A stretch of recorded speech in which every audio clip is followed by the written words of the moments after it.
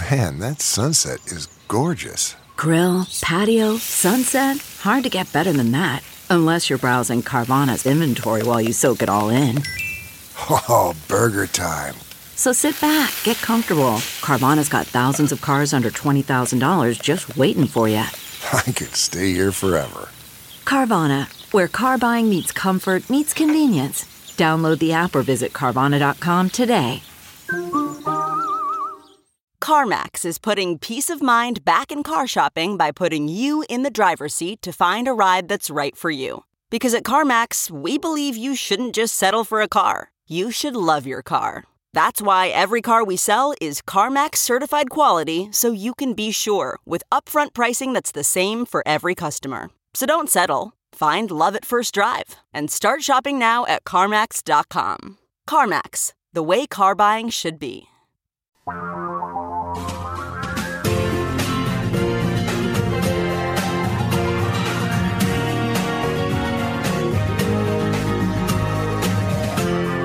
This is the Thom Hartmann Program.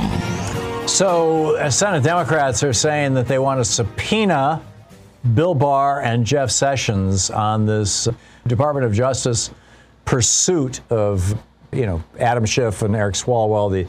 Apparently, so far, all we know is these two Democrats who Trump was aggressively tweeting about, these two people, during the time that the DOJ was surveilling them. And if they won't testify, they could be held in contempt of Congress. Although, when was the last time anybody went to jail for that? Meanwhile, people of praise. This is this little kind of Catholic Christian cult that Amy Coney Barrett was raised in down in Louisiana.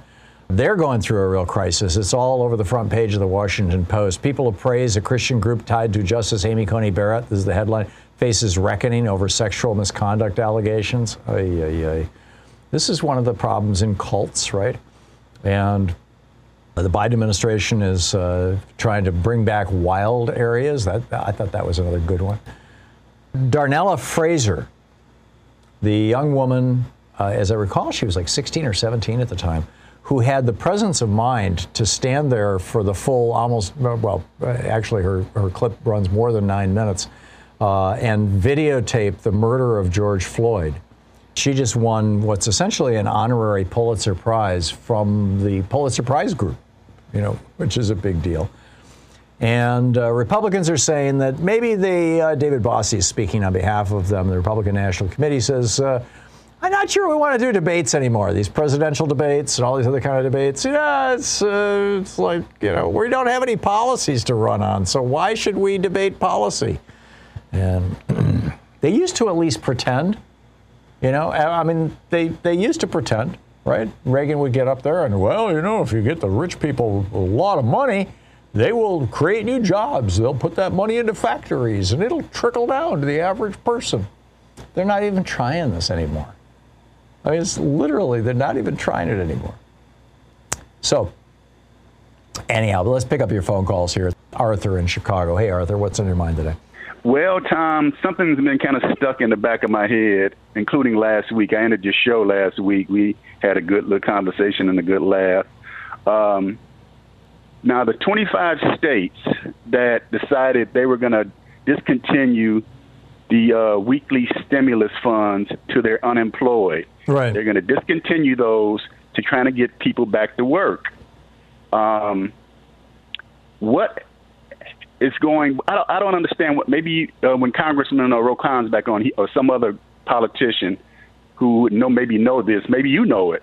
What is the flow of that money? What's going to happen to that money that they're not giving to their unemployed? You're talking If I remember the numbers correctly, and I'm doing this from memory, so, fact check me, please. But my recollection is it's $22.1 billion that those states are going to give up, that money would have stimulated their economies to that tune and would have helped them, recover faster. But Republicans tend to want poverty in their states. They tend to want their people to be, basically uneducated and uninformed. And you just look at the Republican-controlled states, and you see an awful lot of that. And where that money goes, it just stays in the Treasury. It's money that's been appropriated and never spent. And that's, in fact, that's when you hear about the negotiations that are going on right now with the Republicans. Mitt Romney was out there last night. We're going to work out a package here for infrastructure. And the Republicans are like, oh, yeah, we can make it $1 trillion. And we're going to take $600 billion of that from money that's already been appropriated. This is part of that money. Okay, so it was appropriated, but it wasn't given to the states. The states haven't claimed it. It wasn't in the states' coffers, right, where they would have to return it to the United States Treasury. That's correct. Okay, that's all I wanted to know. I was not going to say, okay, they're not going to. Do they have to return it, or are they just going to do what they want to do with that money, since they're not going to give it to the people? And then one more quick thing, and I'll let you get to the next caller. Louis DeJoy at the post office. I think the whole post office management needs to be restructured. I don't know how that's going to happen. It probably won't.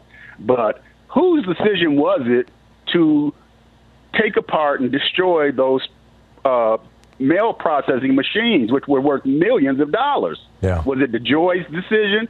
Was it Trump's? Was it somebody in between? And why haven't they been accountable? That was the people's property. I agree. That wasn't their property. I agree. I had thought that Louis DeJoy was responsible for destroying all, 600 of them or 800 of them, something like that, of those machines? Whatever it was. Yeah. We're talking millions and millions of dollars of the people's property. Hundreds of millions, So why perhaps. hasn't the federal government sued whoever's decision that was? He implemented it. But why hasn't the federal government sued to get those machines? Because it's not technically federal property. The U.S. Postal Service, the USPS, is it's a weird kind of corporation, sort of like Amtrak, that is not entirely owned by the government, but has a relationship with the government. It's kind of it's a weird little hybrid, and they don't use any. And by the way, this has been altered a number of times over the years, but I believe it was back in the 70s that Congress passed a law saying that the post office could no longer use any federal money, and so they have to be entirely supported by the sale of stamps. And then they kneecap that with that's right. That law that came out saying that they have to have enough money for health care. Prepay the health care benefits 75 years in advance. Yeah, and then had to be a big boon for the insurance company. I know that was a great boon for the insurance company, wasn't it? Well, they're not. The insurance companies aren't getting that money yet. It's sitting in a trust fund. There's something like $35-40 billion just sitting in a trust fund that the post office has. That when they privatize it, will go to FedEx. I've got something that I needed to ship to a friend of mine who lives in Germany. And so I went on the Postal Service's website to order some international envelopes and stamps, And the international envelopes, the mailing envelopes, now have the FedEx logo on them. FedEx, the company that doesn't have a union, right? And it's like, when the hell did that happen? I have no idea. But it's like, what? So this is, now my understanding is, I saw this in a news story about, I don't know, maybe a month ago, and I did not know this prior to that, and I can't give you any more detail than this. But that story that I read said that a number of those machines have been removed before DeJoy took over. I do not know who preceded him, and I probably should, but I'm sorry, I'm not that much of a scholar on the history of the Postal Service. But he's apparently not alone on this, and somebody cutting deals with FedEx, and I mean, there's some skeezy stuff going on. It always is with Republicans. It always is. There you go. Always. They're not doing skeezy stuff. They're lying, propaganda, everything. It's always something negative with them, except for corporations and rich people. Well, yeah, I mean, they're all enthusiastic about giving tax breaks, but outside of that, yes. Arthur, spot on. Thank you very much for the call, and thanks for listening to WCPT. Larry in Elkhart, Kansas. Hey, Larry, what's on your mind today? Hi, Tom. I was watching Unfit, the Psychology of Donald Trump last night, which is brilliant, I think, and I wanted more, so I went to Fahrenheit 11/9, and there was a bit in there about President Obama going to Flint, Michigan, for a rally to get things done. And one of the first things he did was get a glass of water, and he didn't even take a sip out of it. He touched his lips. That happened twice. And then... Well, would you drink Flint water back in the day? I mean, that was when you had the governor of Michigan and the head of the Michigan Public Health Department lying about this, and everybody knew they were lying. Yeah, exactly. And so the next thing that happened was a news conference with Snyder. And the opposite of anything happened. It was shocking how disappointed the people were at the president's response, and nothing happened. I don't know if anything is. I mean, they wanted, new pipes, et cetera, and so forth. Yeah. I don't even know if any of that. They are. There's a major effort underway in Flint, Michigan to repair those pipes. It has been for a while now. Jennifer Granholm. Like how while? How a while? I'm sorry, I don't know. I haven't lived in Michigan since 1978, and so I haven't followed it that closely. But I know that this governor has been very committed to doing that within the constraints of whatever budget she has to work with. And the budgets, of course, are passed by Republicans in the House and Senate because they control both chambers in Michigan. So it's a tough one. Brother Rick should be in jail, but oh well. Yeah, I'm with you. And finally, speaking of Germany and where you used to live, for another time, another side of you, I'm really enjoying The Prophet's Way. Oh, thank you. Thank you. Yeah, that's just a kind of a collection of diaries from much, much earlier in my life. Thank you, Larry. It's great to hear from you. I appreciate the call.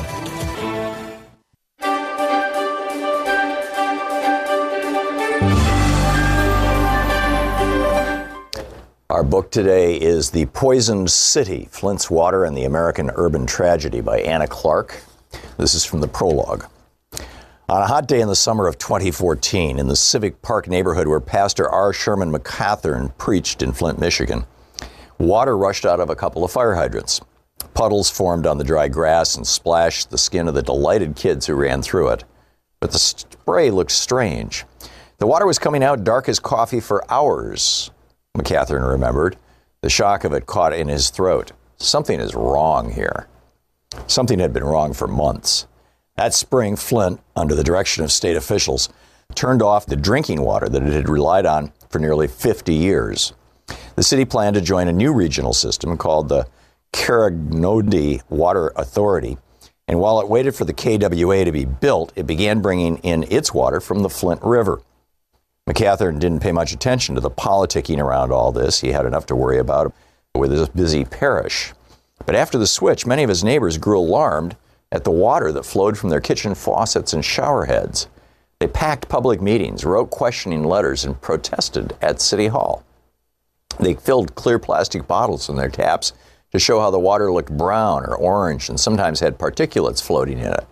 Showering seemed to be connected with skin rashes and hair loss. The water smelled foul. A sip of it put the taste of a cold metal coin on your tongue. But the authorities said everything was all right and you could drink it, so people did, McCathern said later. Residents were advised to run their faucets for a few minutes before using the water to get a clean flow. But as the months went by, the city plant tinkered with treatment and issued a few boil water advisories. State environmental officials said again and again that there was nothing to worry about. The water was just fine. Whatever their senses told them, whatever the whispers around town, whatever Flint's troubled history with powerful institutions telling them what was best for them, this wasn't actually hard for people like McCathern to believe. Public water systems are one of this country's most heroic accomplishments, a feat so successful that it's almost invisible. By making it a commonplace for clean water to be delivered to homes, businesses, and schools, we have saved untold lives from what today sound like antiquated diseases in a Charles Dickens novel: cholera, dysentery, typhoid fever. Here in Flint, it was instrumental in turning General Motors, founded in 1908 in Vehicle City, as the town was known, into a global economic giant. The advancing underground network of pipes defined the growing city and its metropolitan region, which boasted of being home to one of the strongest middle classes in the entire United States. McCathern is a tall, bald man with a thin mustache and a scratchy rasp in his baritone voice. At the time of the water switch, he had led the non-denominational Joy Tabernacle Church for about 15 years. It was founded in the YMCA in downtown Flint, where it held baptisms in the swimming pool. But in 2009, it made a home in Civic Park, where a Presbyterian church closed after 85 years and gave its sanctuary over to the young and hopeful congregation. By then, Civic Park, one of America's oldest subdivisions, was a desert of deserted, historically significant homes, the pastor said. Built between 1917 and 1919 by General Motors and DuPont and Company, along curving tree-lined boulevards, the tidy houses were designed for Flint's auto workers and their families. But over the years, the neighborhood was blighted by vacancy. Empty 2 stories with lurching front porches and crumbling roofs sat alongside crisply painted homes where Flint residents, they sometimes call themselves Flintoids or Flintstones, still live their lives. When the sound of gunshots on the street outside interrupted services, McCatherine gave a nod to the church musicians, urging them to play louder. Some called Joy Tabernacle a thug church, he said, but McCatherine saw the good. The young men filling his pews built a proud society, if not by getting their names on the honor roll, then by tagging their names with spray paint. In the end, people just want to be seen. The ghosts of the past went well beyond Civic Park. Between General Motors and the United Auto Workers, the city had been a flourishing hub for American innovation. There were more than 100 different manufacturing establishments in town. 10 of them employed at least 1,000 people each. And they not only made automobiles, but paints, varnishes, tools, dyes, cotton, textiles, and a wealth of other products. Flint had one of the highest per capita incomes in the entire nation. And despite being severely segregated, it was a magnet for African-American migrants from the South. When Vice President Hubert Humphrey stopped by during the campaign for the 1964 presidential election, he praised Flint for, quote, zooming ahead with unbelievable growth and progress. Workers earned wages that are very good, Humphrey said, and, quote, because of the great labor management program in the community over many years, there has been a constant rise in the standard of living, end quote. Away from the assembly lines and the executive suites, the people of Flint felt that the city just shouldn't be a place to work. It should also be a place to thrive. Charles Stewart Mott, an auto pioneer who became GM's single largest stockholder and 3-term mayor, created a nationally renowned community schools program that provided education, skills-building workshops, and social services. The book, The Poison City.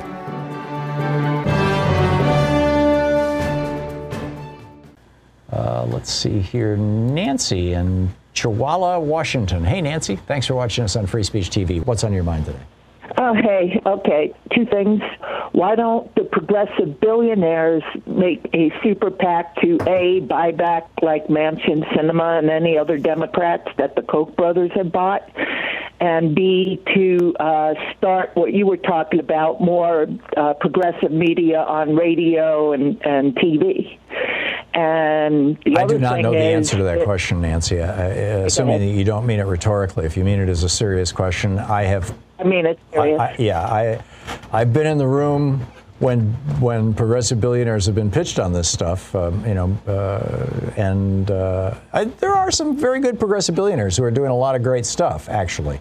But none of them have stepped up to buy major media or national media. There are some regional media outlets that are controlled by or owned by very wealthy progressives. So, anyway. Okay, and the other thing is if corporations or people and money is free speech, right, and the average personal donation is $25, why should they have more free speech than the average person? Because the Supreme Court said so. Because conservatives on the Supreme Court said so. Can we make a case to bring to the Supreme Court asking that? No, because they've already decided it, number one. And number two, the conservatives on the Supreme Court are not, under any circumstances, going to roll any of that back. Yeah, well, I figured it's going to be a hell of a challenge. It's going to take legislation at the very least, and an amendment to this U.S. Constitution at the most. The For the People Act, for example, has a ban, more or less, regulates, shall we say, dark money.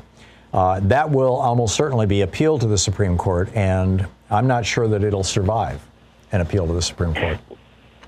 But if we buy back Mansion and Cinema, they might be able to get rid of the filibuster, and then Biden can pack the court. Yeah, if we had the resources.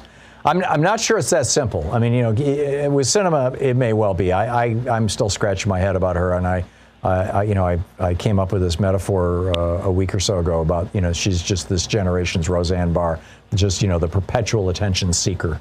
But with Joe Manchin, I think that he's dealing with a state where, it's one of the whitest, it's the 3rd whitest state in the United States. It's a small state. It only has a few million people, mostly white people. It's got, they voted for Trump over Joe Biden by almost 40 points. And so he's got some complex politics that he's got to be considering. That is not the case with Kyrsten Sinema. I think that she's just grandstanding. But then we're also hearing she ran as a spoiler. No, I think that she's doing like she's a Republican that ran as a Democrat just to obstruct. No, I think that she's trying to be John McCain, the guy who occasionally bucked his own party, and everybody thought of him as a maverick. He was a good guy. But, John McCain bucked his own party when his own party was nuts. And Kyrsten Sinema is bucking her own party just to be able to say, like with her famous thumbs down on the $15 minimum wage, just to get the publicity. She's not sophisticated enough to understand the difference between John McCain and what she thinks she's trying to do. That's my guess. I mean, I don't know her, so I don't really know. Nancy, thank you for the call.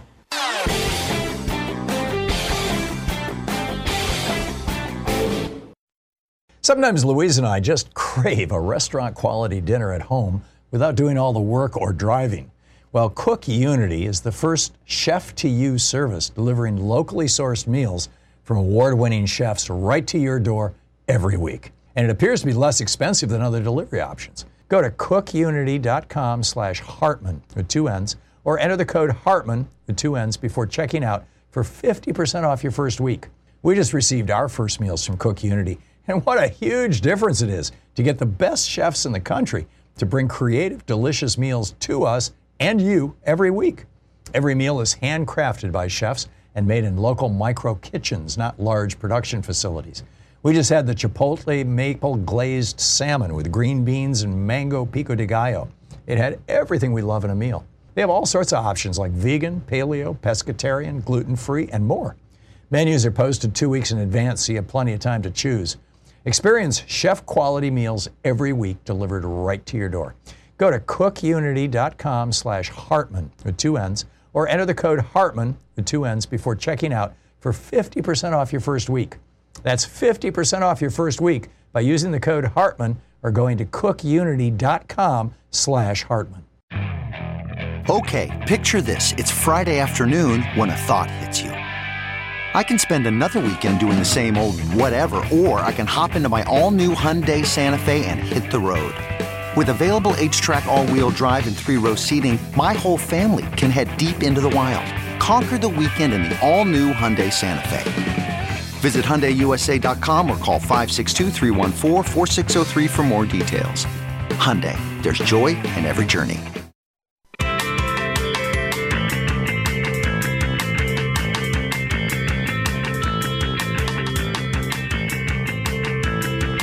And welcome back. Thom Hartman here with you and picking up your phone calls. Ron in Chicago. Hey, Ron, what's up? Yes, Tom. Speaking of nuts, could you verify this? Did Louis Gohmert say yesterday that land management should stop the Earth from spinning so that global warming will disappear? Yes, words to that effect. I haven't. I've only seen the headlines. I haven't done the deep dive because it's like, oh my God, it's Louis Gohmert again. I didn't believe it. I didn't believe it, but it's true. Yeah. Yeah, and also the Republicans are no longer going to use the word criminals. They're going to use the word disruptors. Yeah, for January 6th? Yeah. Yeah.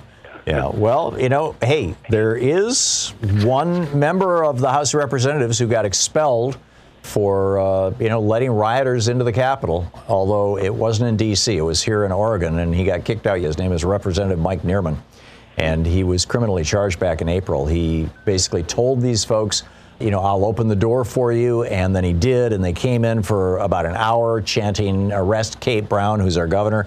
He got officially kicked out of the House of Representatives on a 59-1 vote.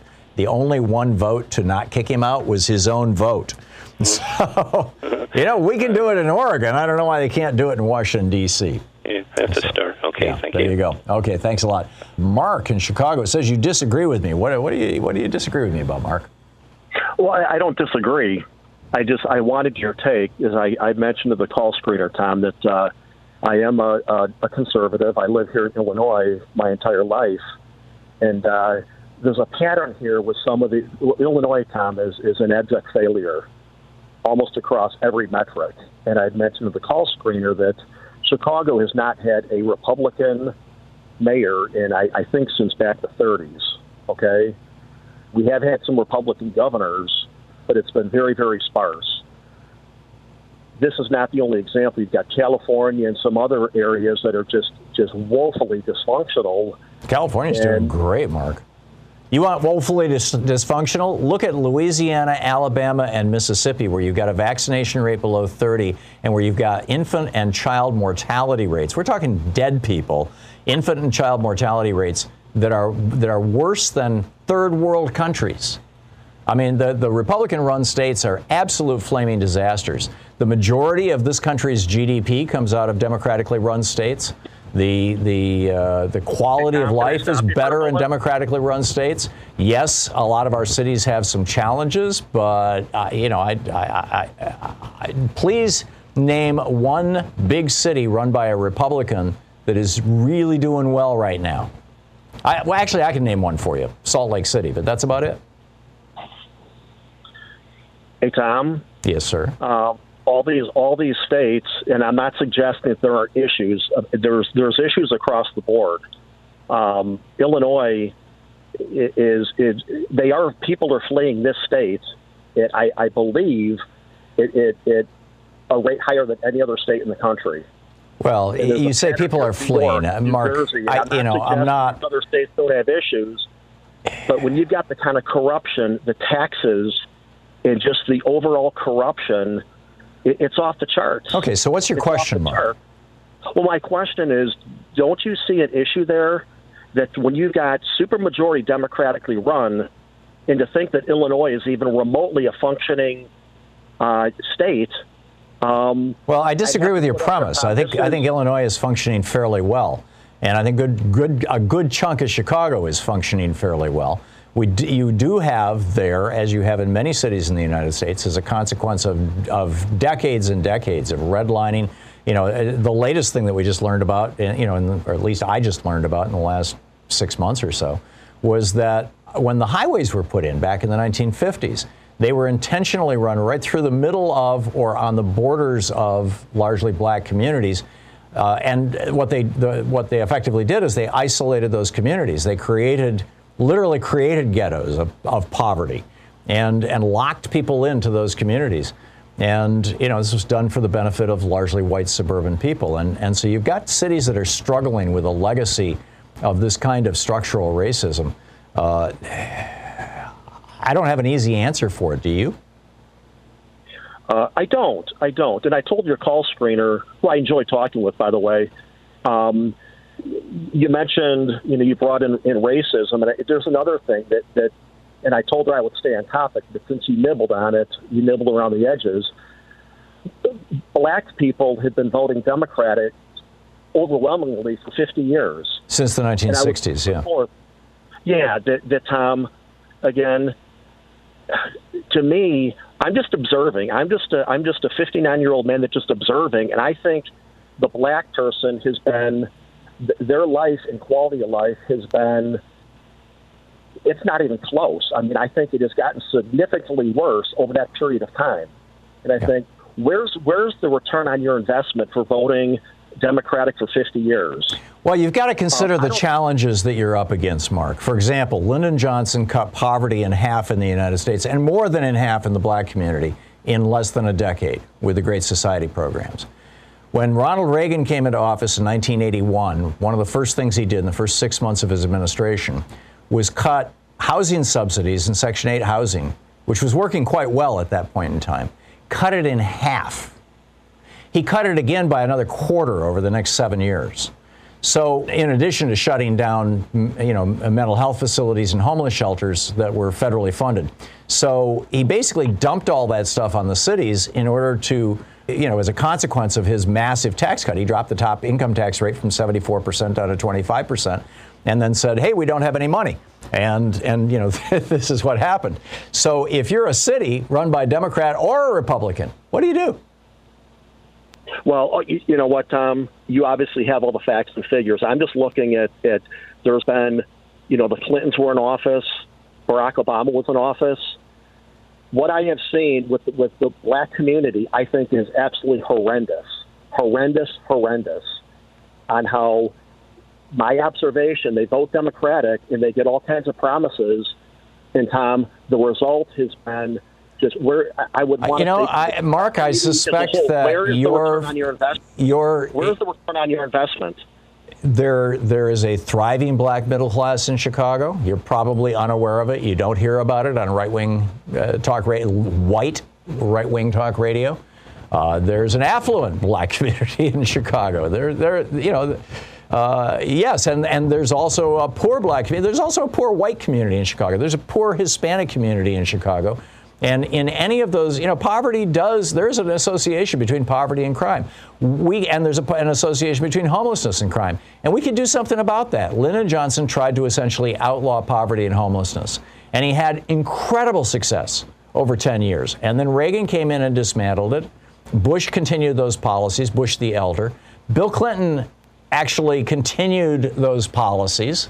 And of course, you had Newt Gingrich taking over Congress, the House of Representatives. So, even if Clinton didn't want to continue those policies, there wasn't much he could do. So instead, Clinton came out and said, well, we're going to end welfare as you know it. And he cut everything to no more than 5 years.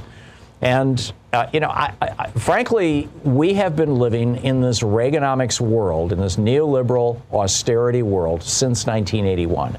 And we're still there.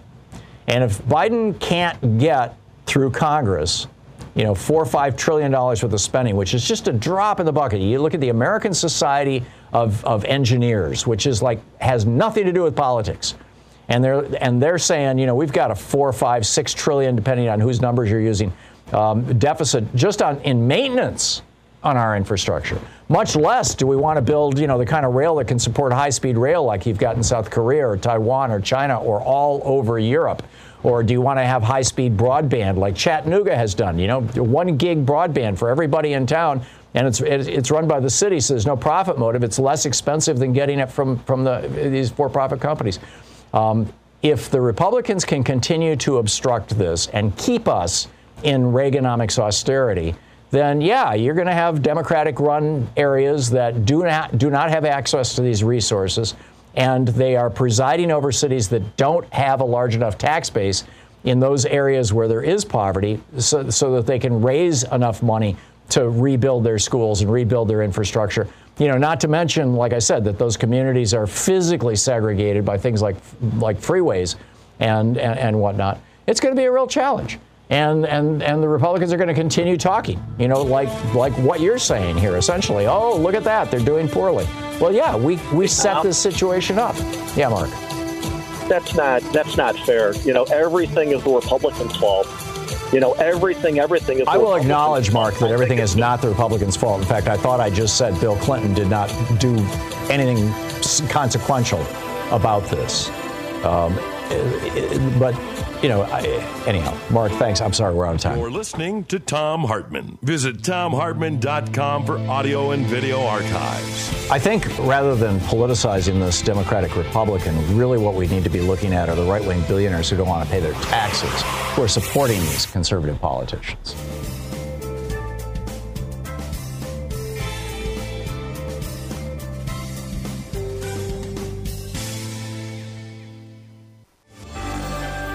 For the Thom Hartmann Book Club today, we're reading from Monica L. Smith's book, Cities, The First 6,000 Years. This is from Chapter 1, titled Why Cities. As an archaeologist, my favorite place in Rome is not the Colosseum or the Forum. It's the ancient trash dump of Monte Testaccio.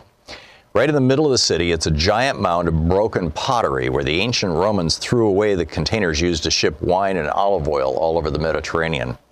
Each of those vessels was about half the height of a person and made of coarse clay that would have roughed up a stevedore's hands. Their odd shape of 2 handles and a pointy base made them good for packing into a ship's hold or standing upright on a sandy shoreline, but very inconvenient for anything else.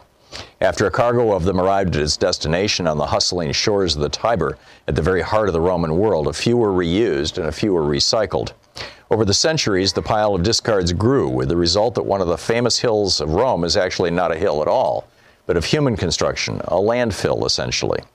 Today, Monte Testaccio is topped by trendy nightclubs and has been endlessly mined for construction, but there are still the remains of 25 million ancient containers poking up from the vegetation of the hillside. Now consider a very different metropolis. My favorite part of Tokyo? The backside of the Tsukiji fish market, that part that tourists don't visit. Tsukiji is enormous, and the passageways are crowded with plastic buckets and barrels, teeming with every kind of creature that you can imagine from the briny deep. Crabs attempt to crawl their way out of baskets, little fish are piled up in ice buckets, and great slabs of tuna glisten under the Klieg lights. The market is open to everyone, with chefs and restaurant owners jostling with homemakers for a clearer view of the day's catch. It's a world without friendly chit-chat, punctuated by the dangerous darting movements of souped-up forklifts that dodge their way in and out of the buildings and heap up their discards out back. Behind the market is an enormous dump of plastic foam shipping boxes used to transport the globally sourced tuna, squid, and shrimp from each morning's auctions. The pile of containers is taller than a two-story building and so large that it is continually cleared by bulldozer. Some of the cartons are trampled and broken in the process, with bits and pieces that spill further into the passageway. In between the endless runs of machinery, merchants and their helpers come to pick through the heaps of box fragments. Sorting through the pile to find ones that aren't too broken, they carry them off to repack with fish or whatever else they're selling. Ancient Rome and modern Tokyo are literally a world apart, but if we stand back and look at them as cities, they have identical characteristics. In addition to markets and trash, there are multi-story buildings, long streets, sewer pipes, water mains, public squares, and a downtown zone of financial institutions and government offices.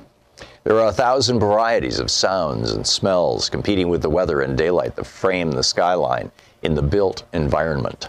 There are crowds of people, rich, poor, young, old, female, gay, straight, trans, able, disabled, employed, students, jobless, residents, and visitors. Production and consumption opportunities are scaled up in cities to provide not only more things, but also more things per person, a completely ironic abundance given that urban residences tend to be much smaller than their rural counterparts. In the midst of so much abundance, the only solution is to cycle through possessions faster, turning everything into trash. It's the act of discard that provides the most telling evidence of urban activity, whether it's a broken potsherd from 2,000 years ago or a fragment of a plastic crate that was shattered this morning. Once you start to look for the concentrated detritus of your own urban life, it's everywhere. In the trash cans that bear the proud logo of the Downtown Business Improvement District, in the dumpster parked outside a building that signals the renovation taking place inside, in the garbage truck that obstructs your commute, in the legions of sanitation workers employed to sweep the streets and subways and haul out the accumulations of discards. Trash has a familiar rhythm and concentration. Holidays bring a hangover of extra full trash bins. Parades and festivals and summer weekends in the park are witnessed through their aftermath of overflowing trash containers. Whether directly or by proxy, an urban obsession with trash is everywhere, and once you start to look, you won't be able to stop seeing it. Congratulations. You're an archaeologist. Move your gaze upward or to the side, you might notice it's not just trash that silently tells the story of urban life. Your own metropolis, even if it's new, has many traces that reveal its history before you moved through its streets. Maybe it's a bolt hole in the sidewalk where a telephone booth used to stand, or an out-of-use railroad track now embedded in the asphalt of the city's street. Maybe it's a building that has been updated once or twice, resulting in the pastiche of a Victorian facade with mirrored glass windows, or a modernist concrete structure fronted by flowers and cheerful painted windowsills. And maybe it's a newly cut ditch in the street where you can see the layered pavements of prior years right up to the present. Buildings and streets and parks serve as a living map of variable time, a collection of structures that all exist simultaneously, whether they were constructed a millennium ago, in your grandparents' time, or just last week. Your growing archaeological insights serve you well when looking not only at modern cities, but also at the ancient cities that are found by the hundreds on nearly every continent. Such famous ones such as Rome, to not so famous ones with romantic names like Tikal, Tel Brak, and Expion. The book Cities, the First 6,000 Years by Monica L. Smith.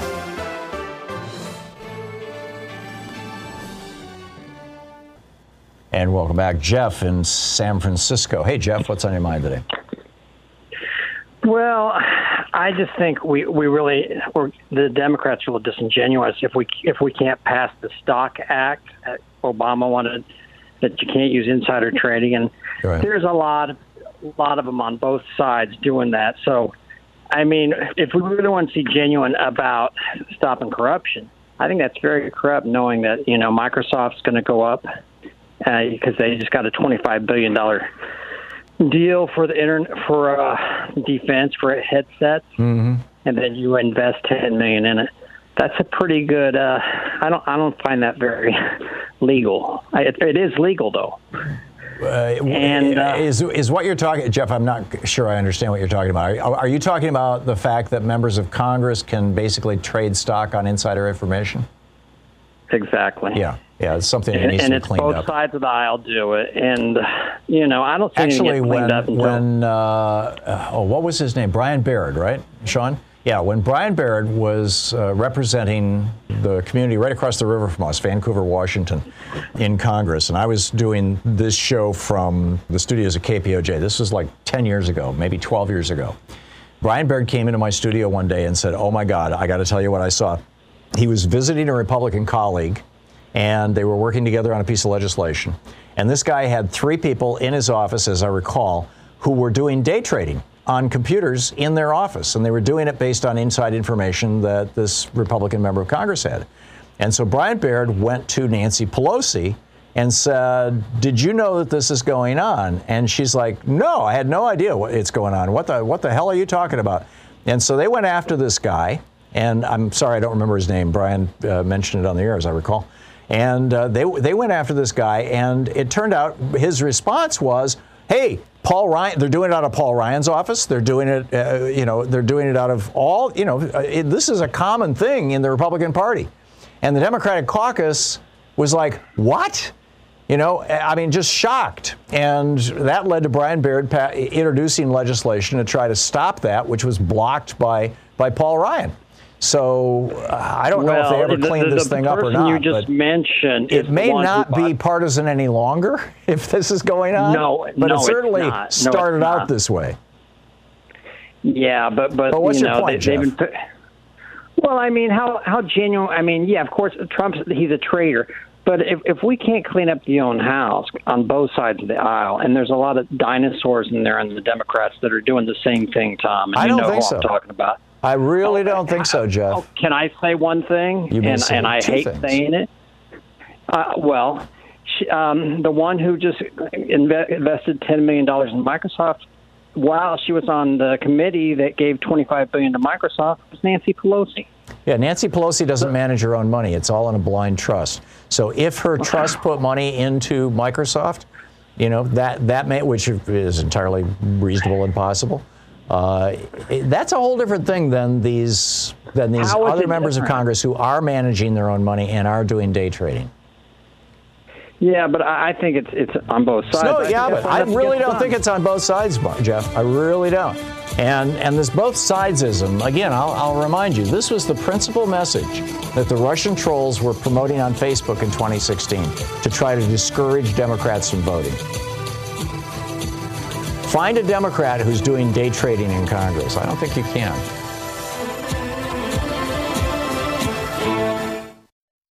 Quick math. The less your business spends on operations, on multiple systems, on delivering your product or service, the more margin you have and the more money you keep. With higher expenses on materials, employees, distribution, and borrowing, everything costs more. NetSuite is the #1 cloud financial system, bringing accounting, financial management, inventory, HR, all into one platform and one source of truth. With NetSuite, you reduce IT costs because NetSuite lives in the cloud with no hardware required. It's accessible from anywhere. You cut the cost of maintaining multiple systems because you've got one unified business management suite. You improve efficiency by bringing all your major business processes into one platform, slashing manual tasks and errors. Over 37,000 companies have already made the move. So do the math. See how you'll profit with NetSuite. By popular demand, NetSuite has extended its one-of-a-kind flexible financing program for a few more weeks. Head to netsuite.com/Hartman with 2 N's. netsuite.com/Hartman. That's netsuite.com/Hartman. Okay, picture this. It's Friday afternoon when a thought hits you. I can spend another weekend doing the same old whatever, or I can hop into my all-new Hyundai Santa Fe and hit the road. With available H-Track all-wheel drive and 3-row seating, my whole family can head deep into the wild. Conquer the weekend in the all-new Hyundai Santa Fe. Visit HyundaiUSA.com or call 562-314-4603 for more details. Hyundai, there's joy in every journey.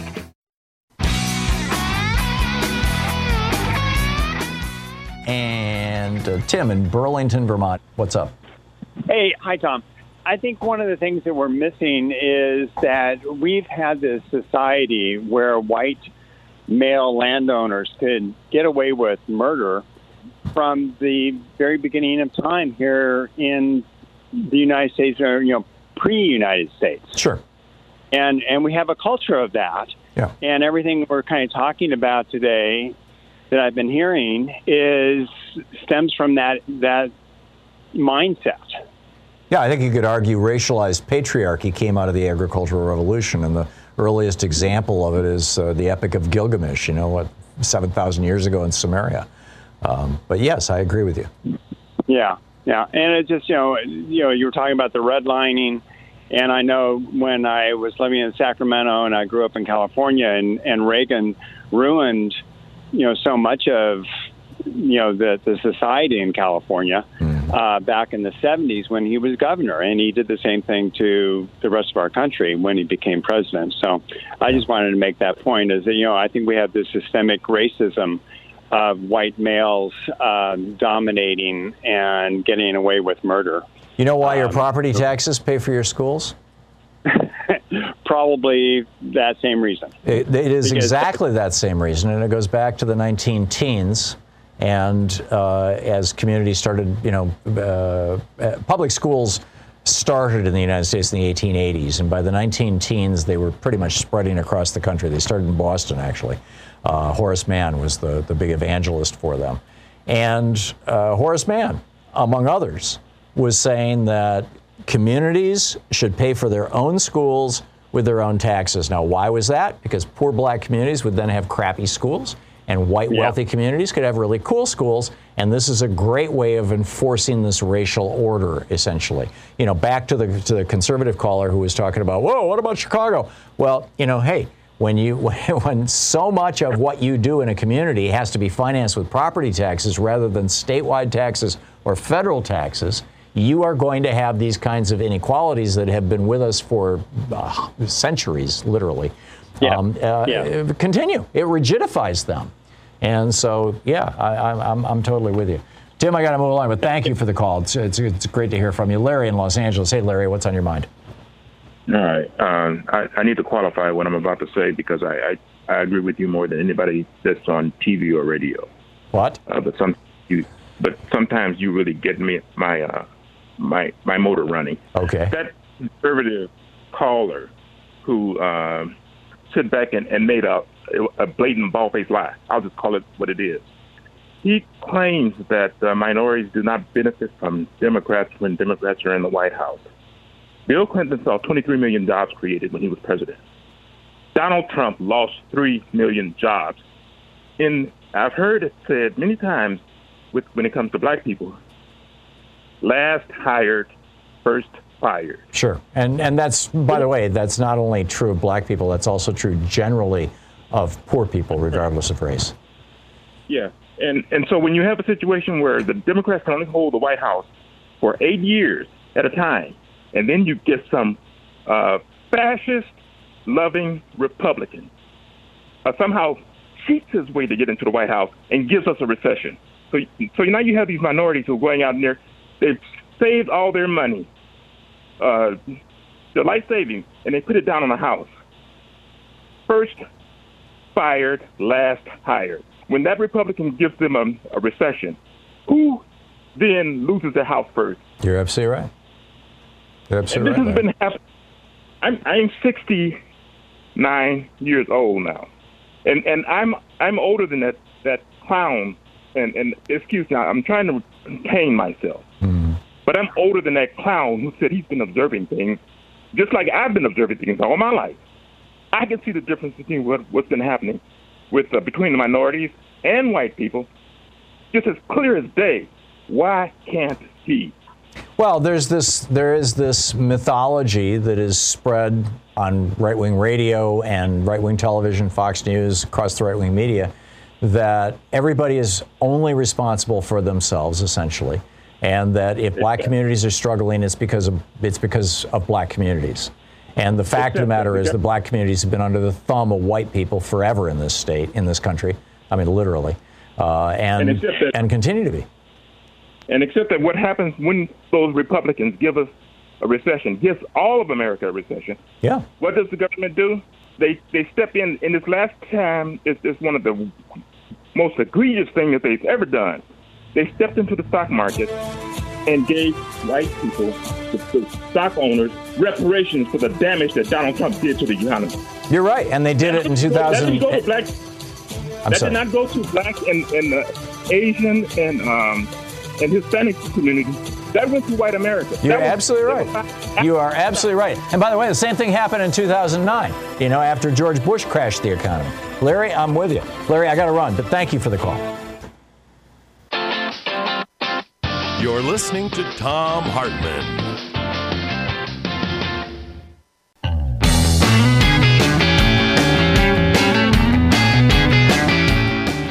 There's a lot on our plate. Let's pick up some phone calls here. Angelo in Chicago. Hey, Angelo, what's up? Hey, Tom. Thank you so much. And may I please a shout out to Kenyatta. Years and years ago on my very first call, he was the conversation just before me, and your conversation with himself really calmed me down, and I had a conversation that wasn't overridden by stage fright. Yeah, he's a brilliant man. Yeah, for sure. I wanted to let folks have an informational moment of how to listen to the show. When I had Free Speech TV, I always had a pad and paper, and I always took notes. Now that I don't have free speech, I am not hands-free as I'm listening to you here, but always take notes, because if you're using Tom's show as infotainment, well, good on you for wanting to listen to something worthwhile, but take notes and become... Well, let me make it easier for you. Sue Nethercutt, who's on our staff, she listens to the show and she finds every single article or topic that I talk about and finds links to stories that are background documentation, and she plugs it into a daily newsletter that we send out 5 days a week. It's absolutely free. I didn't know. There are some little ads that run down the side, which is how we pay for it, but they're not intrusive and it's not it's not in your face or anything. And, we've got quite a mailing list. And so it's kind of, Sue's Daily Stack is really worth checking out. Just go to thomhartmann.com, and it's easy enough to find. But if you just sit on the website for, I think, about a minute, a pop-up will come up that says, fill in your email address here to subscribe. So, anyhow. Brilliant solution. Yeah, it does work. The reason that I'm calling is that there's knuckleheads in Indiana. Duh. Surprise. And what they're doing is pushing back on the mask mandate, and they think that they're being patriotic citizens. Mm-hmm. And they're in the state lawmakers' huddle. I don't know what that's called downtown there, but the thing that they're doing, I would say, can be characterized as faux intellectualism.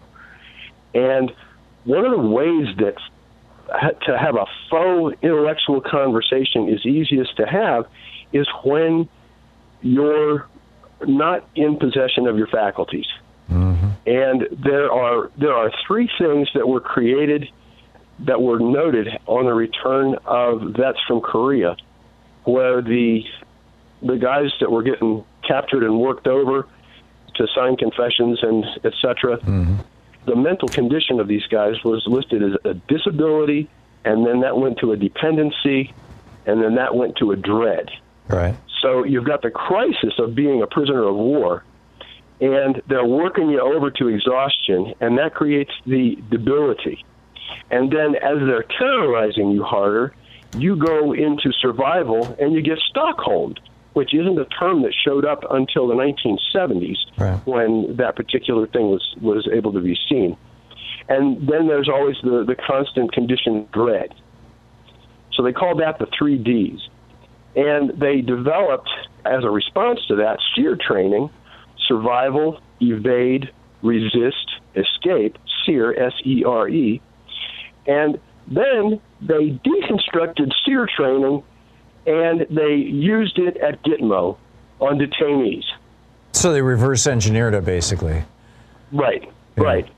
So what you really need to know here is that we are dealing with monsters as a taproot back to, and complicit idiots who are willing to, in a zero-sum game, cynical version of worldview. Yeah, I totally get it, Rich. Let me give you another data point real quick. Congress, I don't know if this is Pelosi's decision or who, but Congress has decided that if you're fully vaccinated, you don't have to wear a mask anymore. There are over 100 Republicans in the House of Representatives who refuse to acknowledge whether they've been vaccinated or not. It's bizarre. Rich, thanks for the call. I mean, just think about that for a minute. 100 Republicans who refuse to say whether, I'm guessing most of them have been vaccinated because they're not idiots, or maybe they are. I don't know.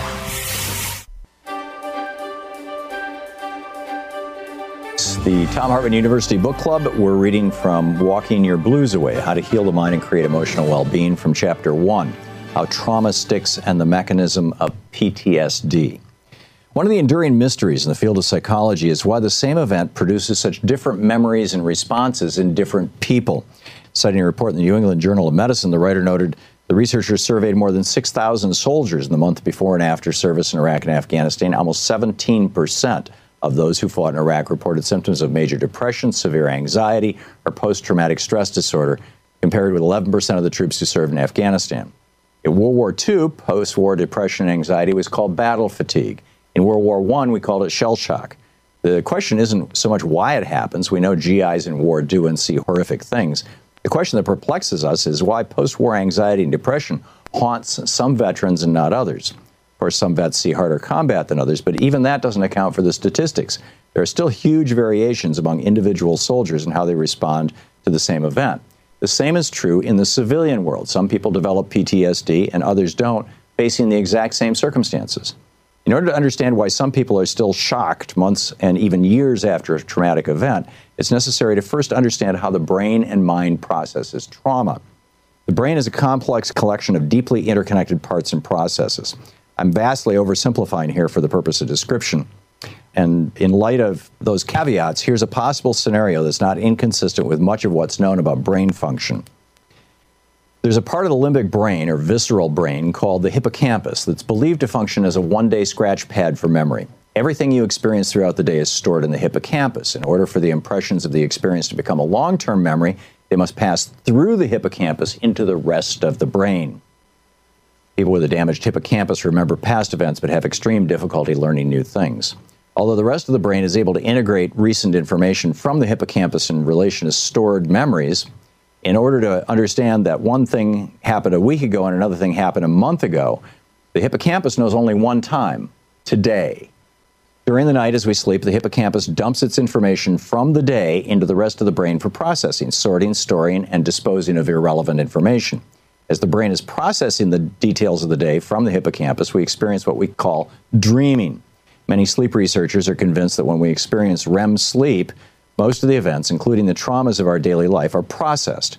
The processing of information management completed, when we wake up in the morning, the hippocampus is once again empty and ready to record another day. The problem emerges when the hippocampus is carrying information that's too much or too hot for the larger brain/mind to handle. When a recent memory is too strong to be easily and unremarkably processed, it presents in our dream world as a nightmare.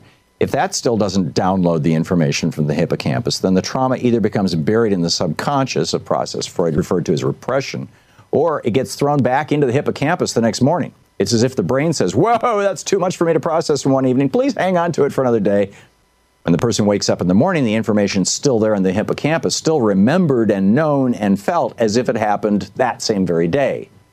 The conjecture that the hippocampus knows little about the more distant past accounts for the unique feature of true PTSD, that the person feels every day as if the past event happened today, or at least in the very recent past. The trauma is always front, center, new, fresh, and raw. The consequences can be psychologically and emotionally devastating. Every day is affected by a past event. The traumatic event never passes from now until then. and is never processed and filed away in the memory banks, where it loses the power to cause pain and problems on a daily basis.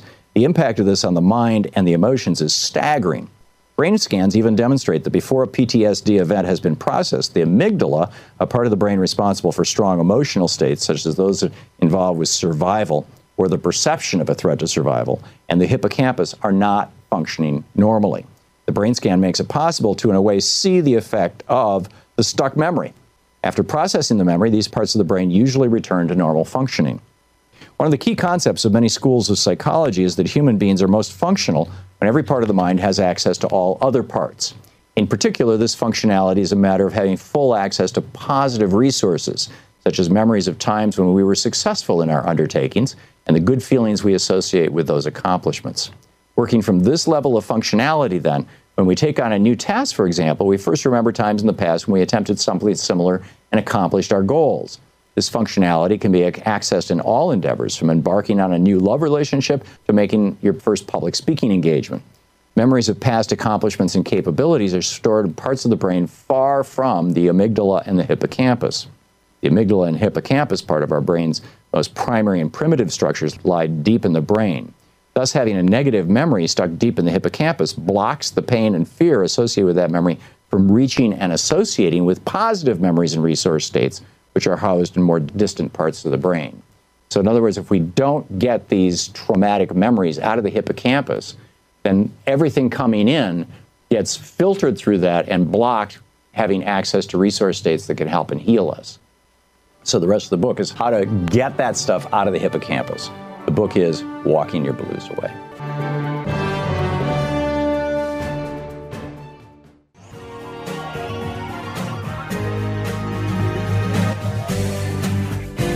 We'll be back with more of the news and more of my thoughts and yours in this kind of national town hall meeting we have here every day on the Thom Hartmann program. And in the meantime, don't forget, democracy is not a spectator sport. Never was intended to be.